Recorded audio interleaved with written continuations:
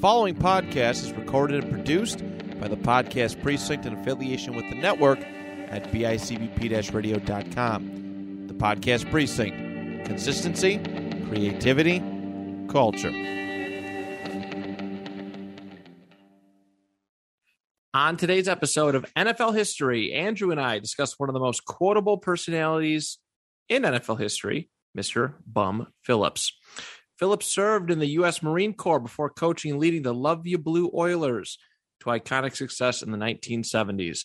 Thank you so much for tuning in. My name is Matt Johnson, and this is the 2 Point Conversation.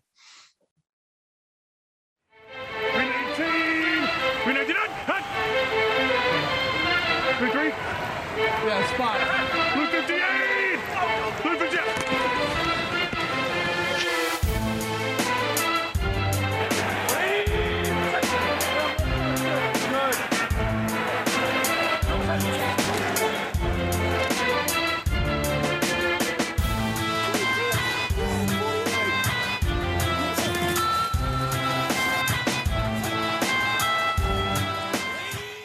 All right. Happy Friday, Andrew. Yes. We made it. Another week. We're here. Stinks. I got to work tomorrow, but we're here. It could be worse. Could be worse. It could be worse. It is what it is. I got really excited. It was supposed to rain today, but rain didn't come. Or yesterday, I'm sorry. But it didn't come our way, so I was a little disappointed. It rained last night. And the only reason I found out was I took my dog out this morning and sat on these benches we have outside, and it soaked my ass. I just want rain so badly. Like that's all I want. I haven't mowed my yard in like 2 weeks because the grass just. Oh, brother, me either. There's growing. There's some like big weed like things in the back, but other than that, the grass is pretty short. So yeah, you're fine. I'm good. Until the city of Niagara Falls gets a bug on their butt and they're like, we need extra money. Yeah, I'm sure that's coming. Yeah. Get the orange sticker on your door. But so today's a fun one. Yes. I completely forgot who we were doing. But it didn't change like my intro really that much at all. Bum Phillips is somebody who you have talked about many a time. We've used him as a quotable, as a quote guy on our page a time or two.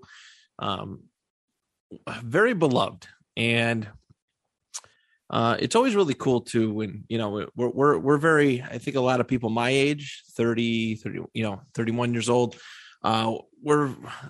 we remember his son, Wade Phillips, quite a bit more, but you always like to hear that history of where their football knowledge came from. And Wade, while he wasn't the most successful head coach, which seems to be a pattern with like second generation things, he is a awesome defensive coordinator and has led some of the greatest defenses in NFL history. 2015 Broncos come to mind. I know after that Broncos run, he came back and was defensive coordinator, I think, the first or second year of the McVay Rams. First and second year. You retired and then came out of retirement to coach that Rams team, and that was a good defense. Because he was with the Texans before that as well. Texans, obviously, he had a stint in Buffalo, but obviously, I'm read something where we were talking. It's funny that you mentioned Buffalo because we just did that, and I just read a comment about a guy yelling at Wade Phillips because he started Flutie, or he started Rob Johnson over Flutie, and somebody was like, "That was a Wilson decision." So yeah, some people know the real. I would love to do it. Not that this is a Wade Phillips episode, but I would love to do it. But I feel like he obviously got a fiery personality from his dad, from the bum, from Bum Phillips, from the bum. Fantastic name.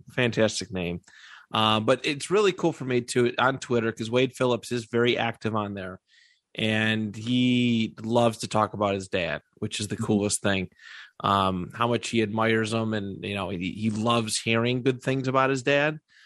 It was he's an icon. Like we said, We're obviously going to talk about his story, but the Oilers, they were pretty good in the 60s and such, but man, the 70s is when they really came to prominence. And with Passerini and Earl Campbell and so many other pieces. I think this is a Billy White Shoes Johnson era Billy too. White Shoes. That's another great one. If you ever want to get a full picture of Bum, it's when Billy White Shoes Johnson takes that kick return back, and you just see him on the sidelines clapping, and he's like, "Oh, Billy, yeah, let's go, Billy, come on, Billy."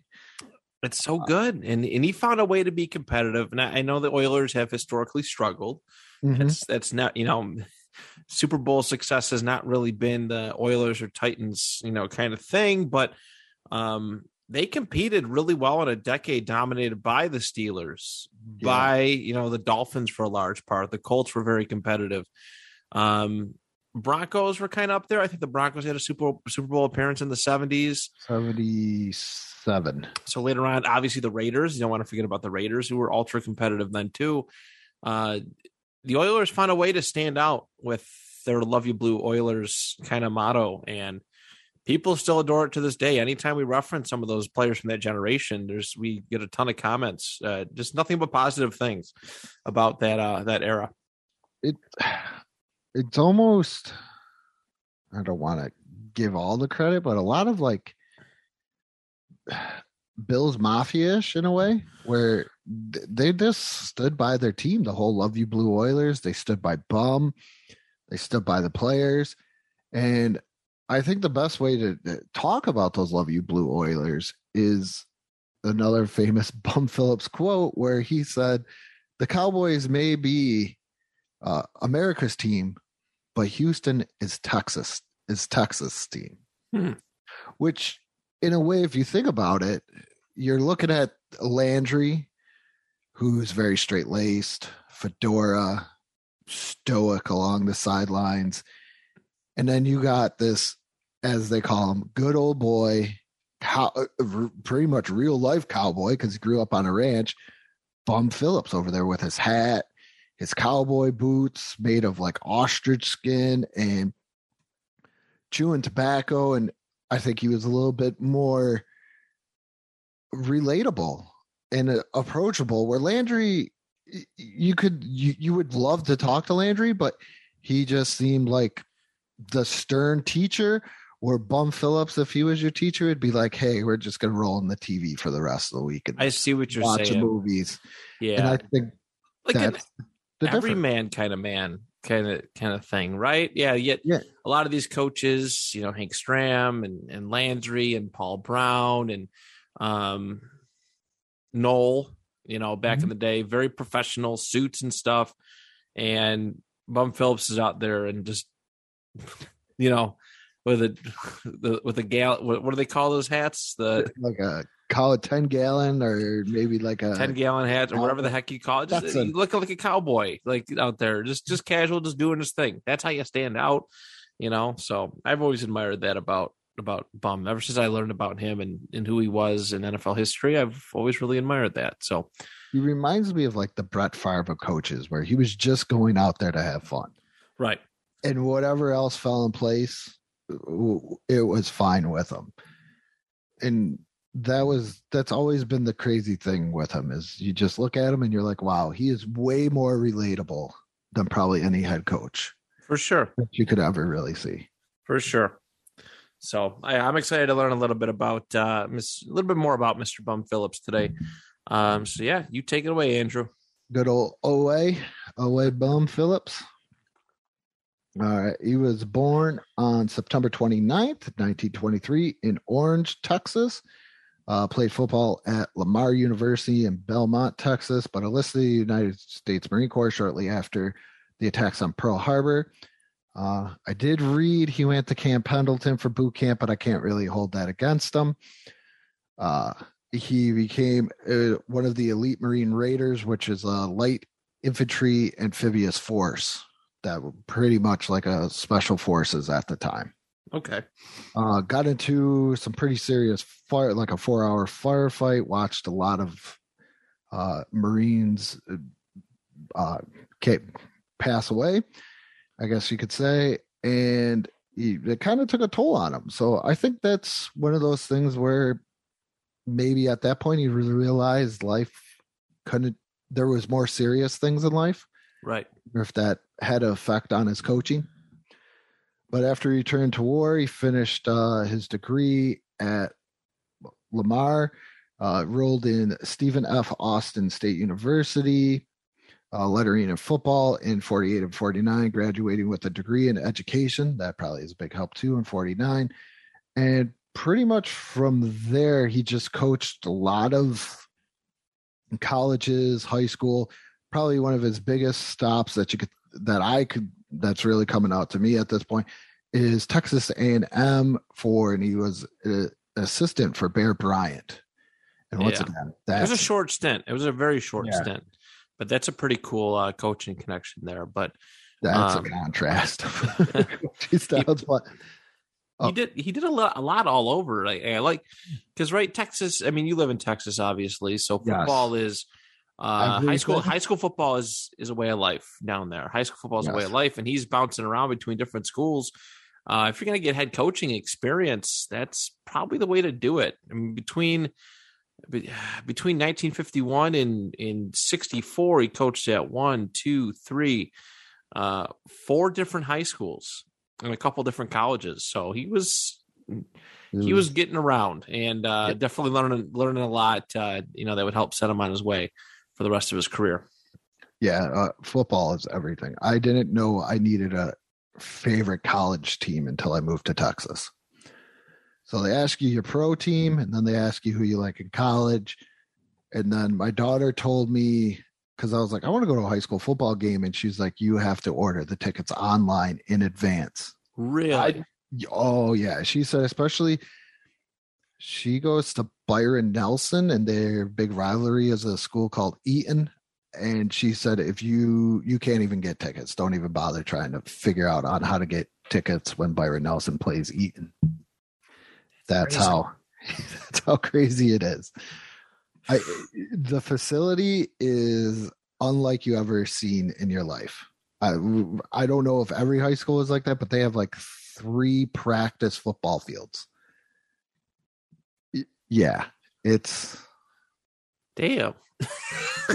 Football is real down here. Okay, I guess so. I didn't know you had to order tickets online, like it's a Marvel movie or something. You're going to Regal Cinema, and you got to pre-order high school football game tickets. But that adds a whole other layer to the to how much that sport means.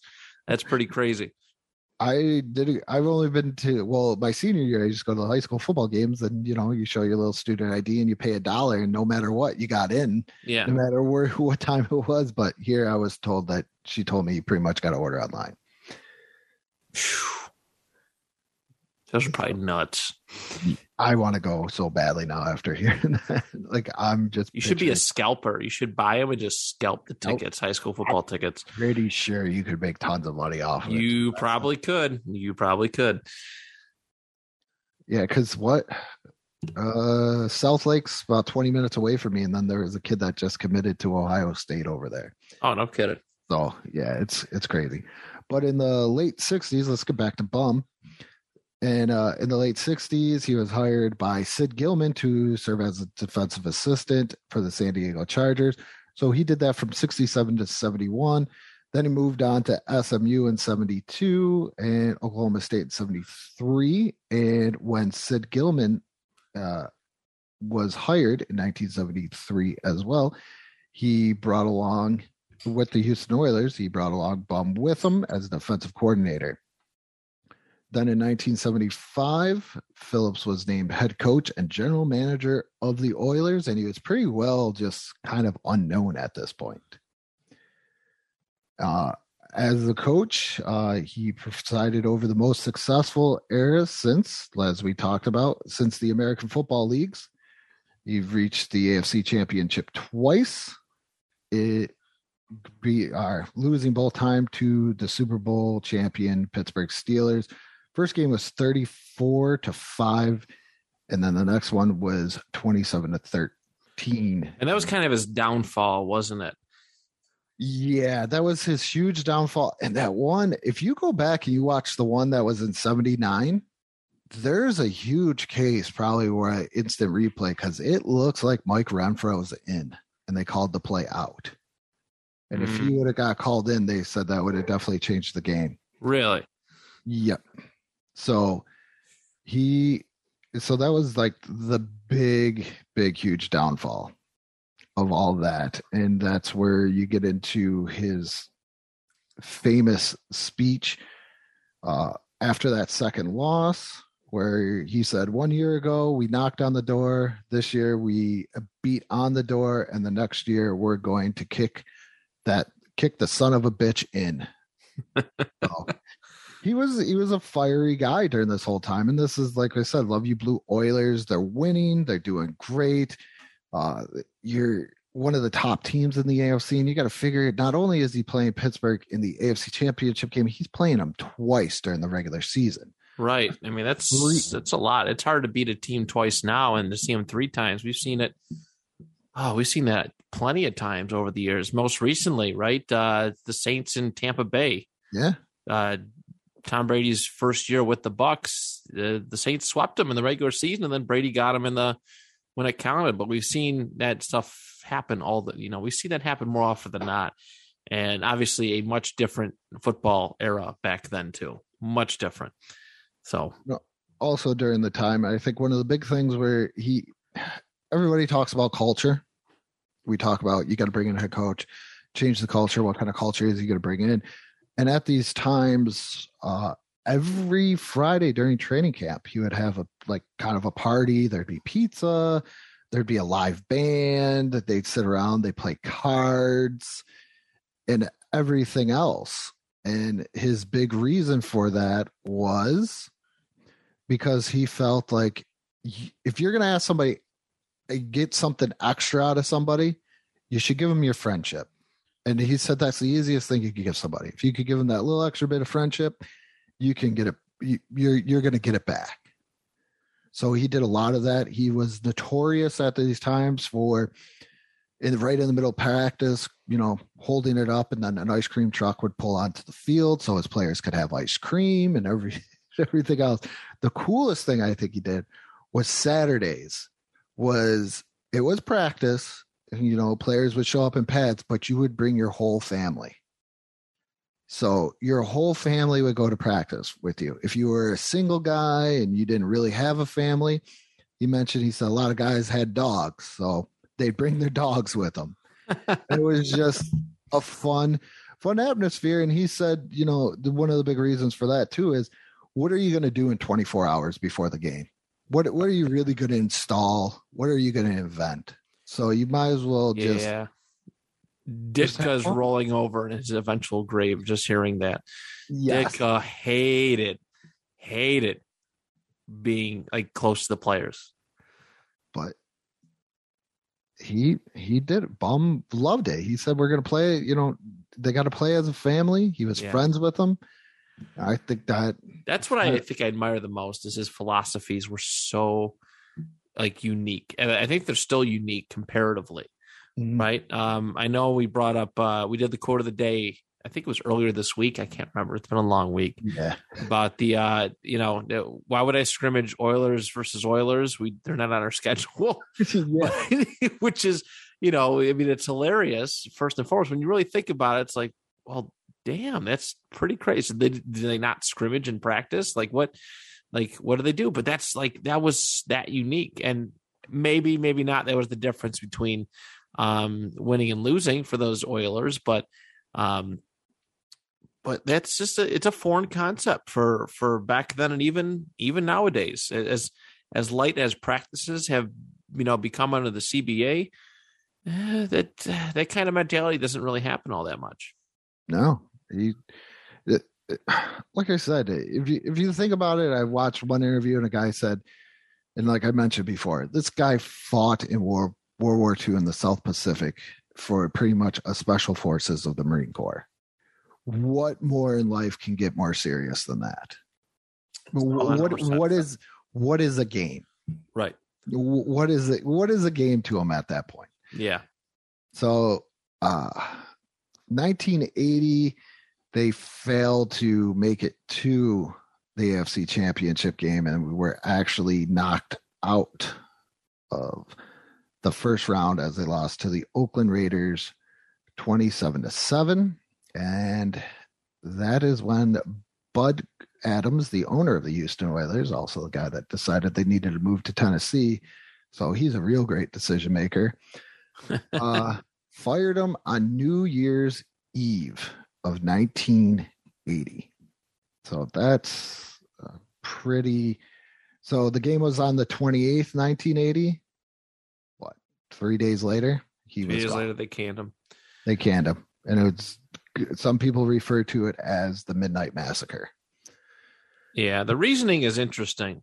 I was looking at it was because Bum protected a player's recreational drug use. He didn't say anything to Adams, Bud Adams, which is admirable because he's a player's coach, and he's a player's coach guy. But I don't know. You never hear any, the Adams family. You don't really hear much good about. It's owners though, you know what I mean? It's so tough. They're not on the field every day and whatnot. So it's unfortunate. That's the reason why. Maybe, it's probably he was just looking for a reason. Maybe because they didn't do anything, but come on. The guy just got to 2 AFC championship games, made the playoffs again, took your team from when you had Bill Peterson, another great quote guy that you had that used to tell his players to stand on their helmets and put on their sidelines. The guy was a walking just calamity, never had more than one win in a season. And you go from all of that and then you're finally winning. Yeah. At what point do you kind of just say that the attitude or the situation is outweighing the performance? If you look at his records, he had only one losing season, that was in 76, and they went 5-9. Other than that, he never had a losing season with Houston. And his last three records were 10-6, 11-5, and 11-5. You got something good there. Yeah. I don't know. Maybe it could be a Jerry Jones situation. That's where my mindset's at. Like, okay, we're here. Usually if you don't grow any, like in 3 years, I think Andy Reid had a very long leash in Philadelphia, and I can understand like the fans' frustration there, but that was well over 10 years he was the head coach in Philly, correct? Yeah. You know what I mean? Before they kind of let him go. It's tough, man. It's really tough, especially when you're, when your fan base loves them as much as you do. Fan base, players.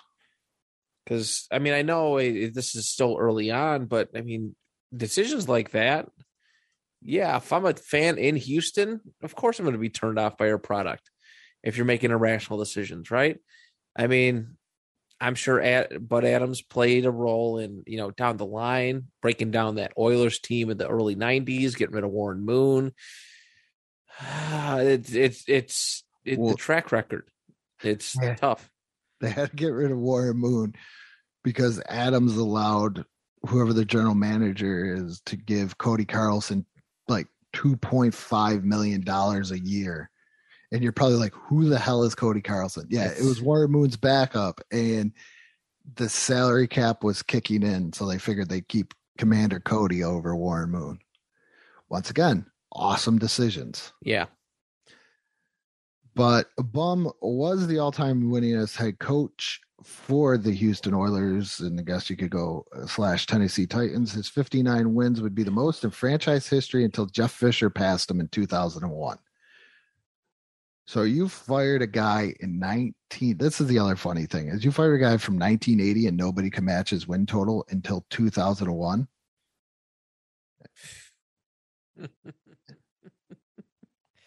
That's impressive. I mean, especially too with that 5-year stint. Like I could understand like nobody touching Shula's record or Hallis or Landry or Brown or some of these other ones. But dude, 5 years and your team hasn't really been the same since. Mm-hmm. You done messed up. Yeah. He did get hired by the New Orleans Saints for the 81 season. Right after he got fired, he was hired as the head coach and general manager. And this is when the Saints were just bad, just very bad. He only had a 500 season, and that was in 1983. And he coached there from 1981 until the middle of 1985. And he resigned, actually. And this was Wade Phillips' first intern coaching position. So he got, okay. So that's kind of neat. Yeah, because he was with them in Houston. Wade was the defensive line coach and then defensive coordinator with the Saints. Yep. That is interesting. I wonder if he did. Yeah, I don't know. I mean, it seems like a guy like Bum Phillips. It's like, man, and obviously the Saints were very dysfunctional back then. This is what, just before Dome Patrol and some of those squads too, right? Yeah, way before. So I think this is when they're just about to get going. So he kind of seen the writing on the wall probably, and it is what it is from here on out. So yeah. Oh, excuse me. It seemed like he had lived a pretty good life at that point and just couldn't take it anymore. It's the Saints. Like, it's the 80s Saints. There's nothing good of that era. Really. I mean, this is post Archie Manning, right? Yeah. This is post Archie. This is your favorite Ken Stabler. Oh, yeah. Old white beard Ken Stabler. Yeah. That was like a retirement home, right? He went and got Earl Campbell. Yeah. Earl Campbell retired with the Saints, technically, right? Yep. And then obviously Bum Phillips pretty much retired from his job. Stabler, it was a retirement home back in the day, much like Washington or Arizona were for a little while. They go to these places and they just retire. Hank Stram actually retired, I believe, as the Saints head coach too, after Kansas City. So nobody could really do anything there. Nobody really did anything. One of the reasons why this is at the time Tom Benchin purchased the Saints for a whopping $70 million. Could you imagine somebody buying an NFL team for $70 million today? Isn't it weird how small that number seems? Yeah. Benson did ask him to stay, and Bum still said no. But like I said, he did resign one day after a victory over the Minnesota Vikings. His son would take over on a term basis, and Wade's first game he did beat the Rams. Wade's first game as head coach. Mm. And then after that, he was a color analyst,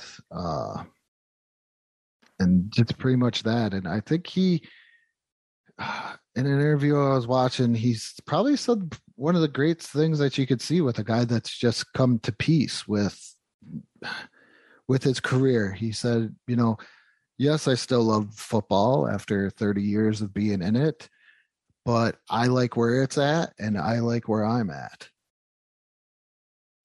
So you could kind of tell he was at peace with everything. And on October 18th, 2013, in Golan, Texas, Bum passed away. Yeah, almost 100, right? He hit almost 89, 90. He was 90.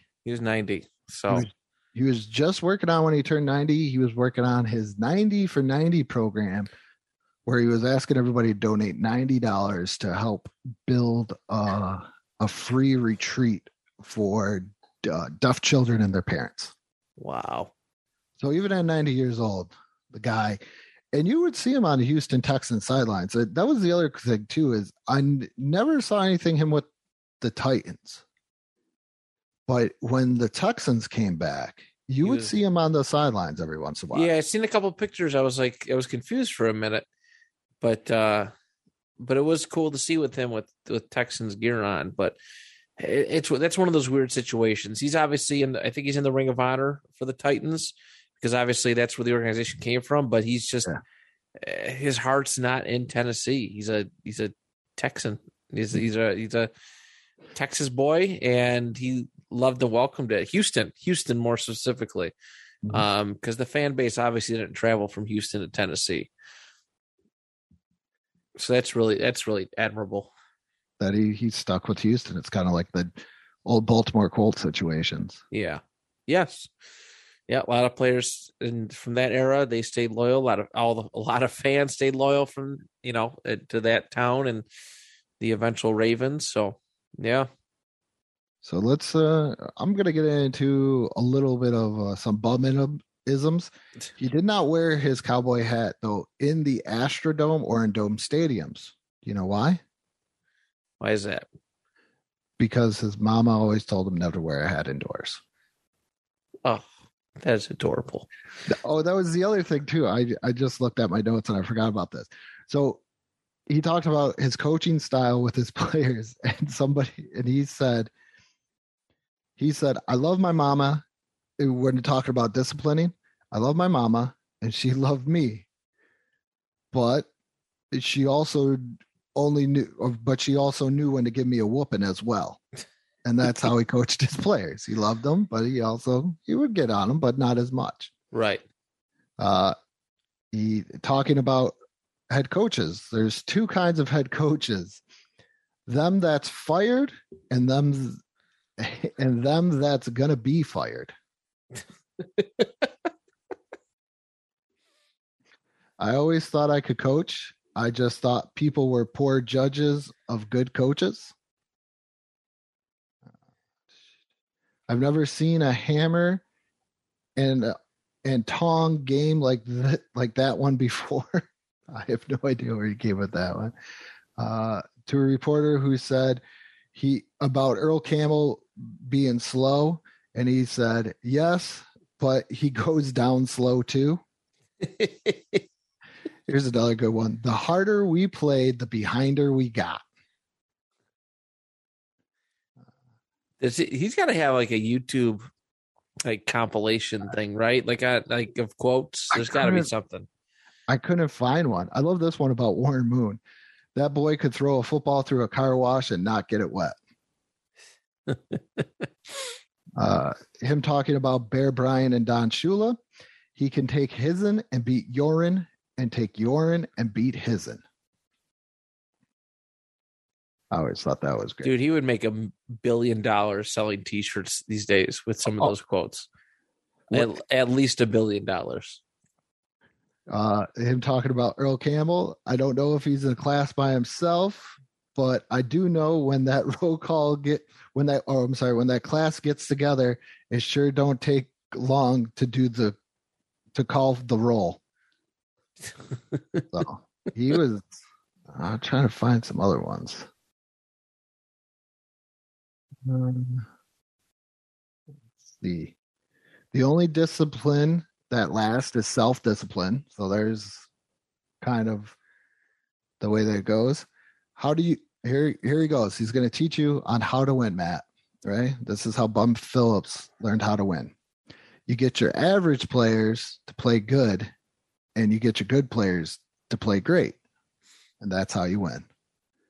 And then when he would break huddles, it would be every man get a man, every good man get two. That's fun. This is a guy that I want to play for. Yeah. Yeah. I would play my ass off for Mr. Bum. It's easy to want to play for the all-time greats. Again, I already named a bunch of all-time great coaches, but it's the personalities that build you up. I think, and that's exactly what Bum did. Growing up in high school and stuff, I had this wrestling coach. It wasn't my direct coach, but he coached at another program in Western New York, and he always said that when you're around people when you see people, you try your best to make said people feel special and important. And from everything that I've read and heard about Bum Phillips, he did that, and he brought out the best in his players. And it's always really cool to hear an old school Mike, because he is an older coach. He is retired, military guy as well, just like Bum Phillips. But it's always good to hear like that mentality, because you hear about a lot of these older coaches, and they were hard asses. They won a lot, but their means of winning were very different and probably not legal nowadays. No, definitely not legal nowadays under a lot of accounts. But you hear a guy like Bum Phillips, who took care of his guys, tried to, his best to be their friend and just believe in them. And it's like, wow, he was kind of ahead. In a sense, he was really ahead of the curve. he really was. He would have. I think he would have fit in well with this generation of coaches. I think he would have. Oh, here's the last one. This one was great. Bob Costas asked him why he took his wife on Oilers road trips, and he said because she's too ugly to kiss goodbye. Gotta love Bob, but he got the most. He got the most. He wanted to create more than a team. He wanted to create a family. Yeah. He wanted his players to be relaxed. He wanted them to be great. And it's funny because you look at stuff and you watch interviews of his old players, and it always goes right to Bum. Dan Pastorini, who was actually traded by Bum Phillips for Ken Stabler, still talks very highly of him. Right. There's old players that when they talk to him and talk about him, they start to cry. That's how much this man meant to him. They said, a lot of times it wasn't him being so much of a coach, but being a father figure for everybody and just showing them that, like I said, it's a game and they're going to go out, you're going to play it, but it's not the end of the world, and we're still going to have a good time after. He is definitely the definition of Little League coach going to get ice cream after the game. Yeah. Well, he actually did, but during practices. I respect the heck out of it. I can't. He's probably. I don't know where he ranked in characters in NFL history when they did the top 100, but he was on there, and I think he was pretty damn high because he's that good old boy. Owe Bum Phillips. Oh, that was his other line was hold on to the rope, don't let go of the rope. And what's his name? Robert. I'm gonna mess up his last name, like Brazil or Brazil. Okay. Always used to think to himself, going, "What the hell is he? What rope? What the hell is he talking about?" but they went along with it because it was Bum. And I think, like you said, this is a one of a kind head coach, and he even said, "You can't be anybody else. You got to coach the team the way that you want to coach it. You can't try and imitate Bear Bryant. You can't try and imitate anybody else. You got to be yourself, and you got to do it your way." And then it made me think about the Patriots head coaches. And I think a lot of them try to imitate Belichick, and they're not Belichick. And that's why they failed. That's actually a really, really good point. That's a really good point. That was the first thing that came to my head was here's a guy that coached under Bear Bryant only for a year. And he could have said, wow, Bear Bryant's awesome. But nope, he went the complete opposite because he was being himself. Interesting. Very interesting. Yeah, that's always cool to see, breaking out of the shell from what you're around and, becoming your own icon. That's the difference between being good and being great, I think. So, but very good. Very good. That concludes our long-awaited Bum Phillips episode. Next week, I have choice. I think we have 2 more episodes, right, for this monthly theme? We do. We do. Next week I'm going to do a Pat Tillman episode. We're going to do that one next week. I think it's one that when you think military heroes from the NFL, Tillman is towards the top of the list on a lot of people's. And a great what if, I think, a great career what if, I think many people ask. So we're going to look into his playing career, his military career, and everything that kind of transpired with that. We'll go through his life story and talk about it, because I remember that one very, very fondly. Yeah. Very, very fondly. And unfortunately, his name gets brought up a lot nowadays in like this political tug of war bullshit. But we want to do our best to just honor Pat Tillman as best as we can. And I guess speak with some reverence, I think is the correct phrasing, on his name. So, but that is it, everybody. Thank you so much. Tomorrow, don't forget fantasy tight end tiers. I will be solo for this one. Should be fairly quick.